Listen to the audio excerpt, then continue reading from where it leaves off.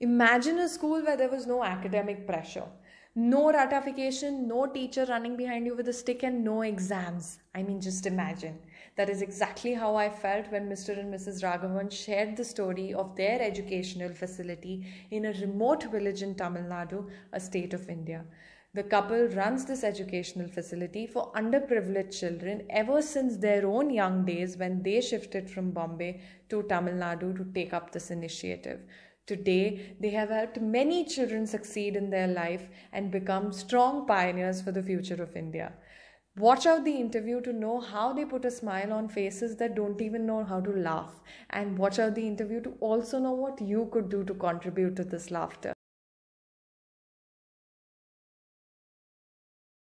I'm Aruna, half of Raghavan, and I'm 60 years old. And I've been a teacher from the time I was 22. I'm Raghavan, again 60.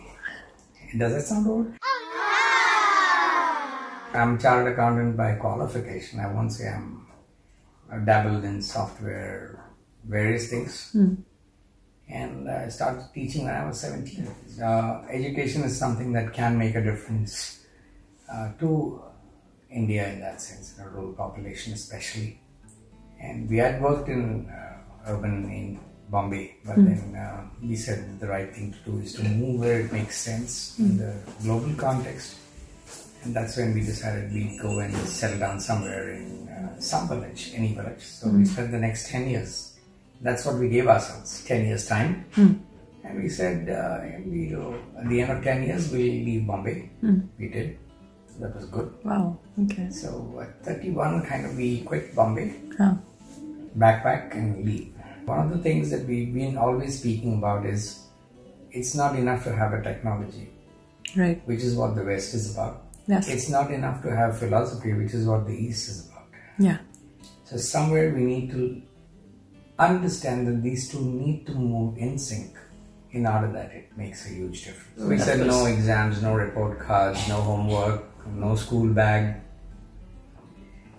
That was the idea. And then I think it works. 25 years down the line, we started in 94 and we are now in 2020.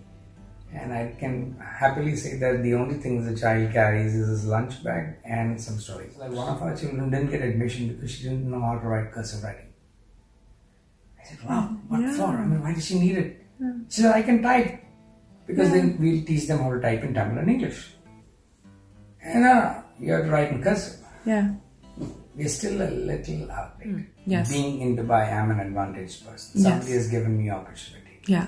It's important to share this possibility of opportunity with 100 others if possible. Yeah. Two is, I have the know-how which is not available somewhere else.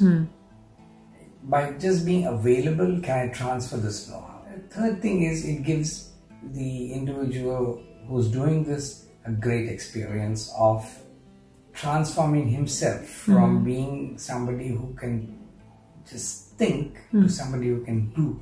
I think they can try to help people who are already helping somebody. This world is so open with thousands of courses and thousands of opportunities. Yeah. He has no clue. Zero clue. Okay, so I'll make something organic. Where do I go and sell it? And for how much? How do I create a market? Yeah. Who can help create a market? So maybe it's an urban kid who can say, try this, try this, try this. Why don't I talk to 10 people in the city, and maybe that will be the basis for See if working. something can work. Yeah. Yeah. Very true.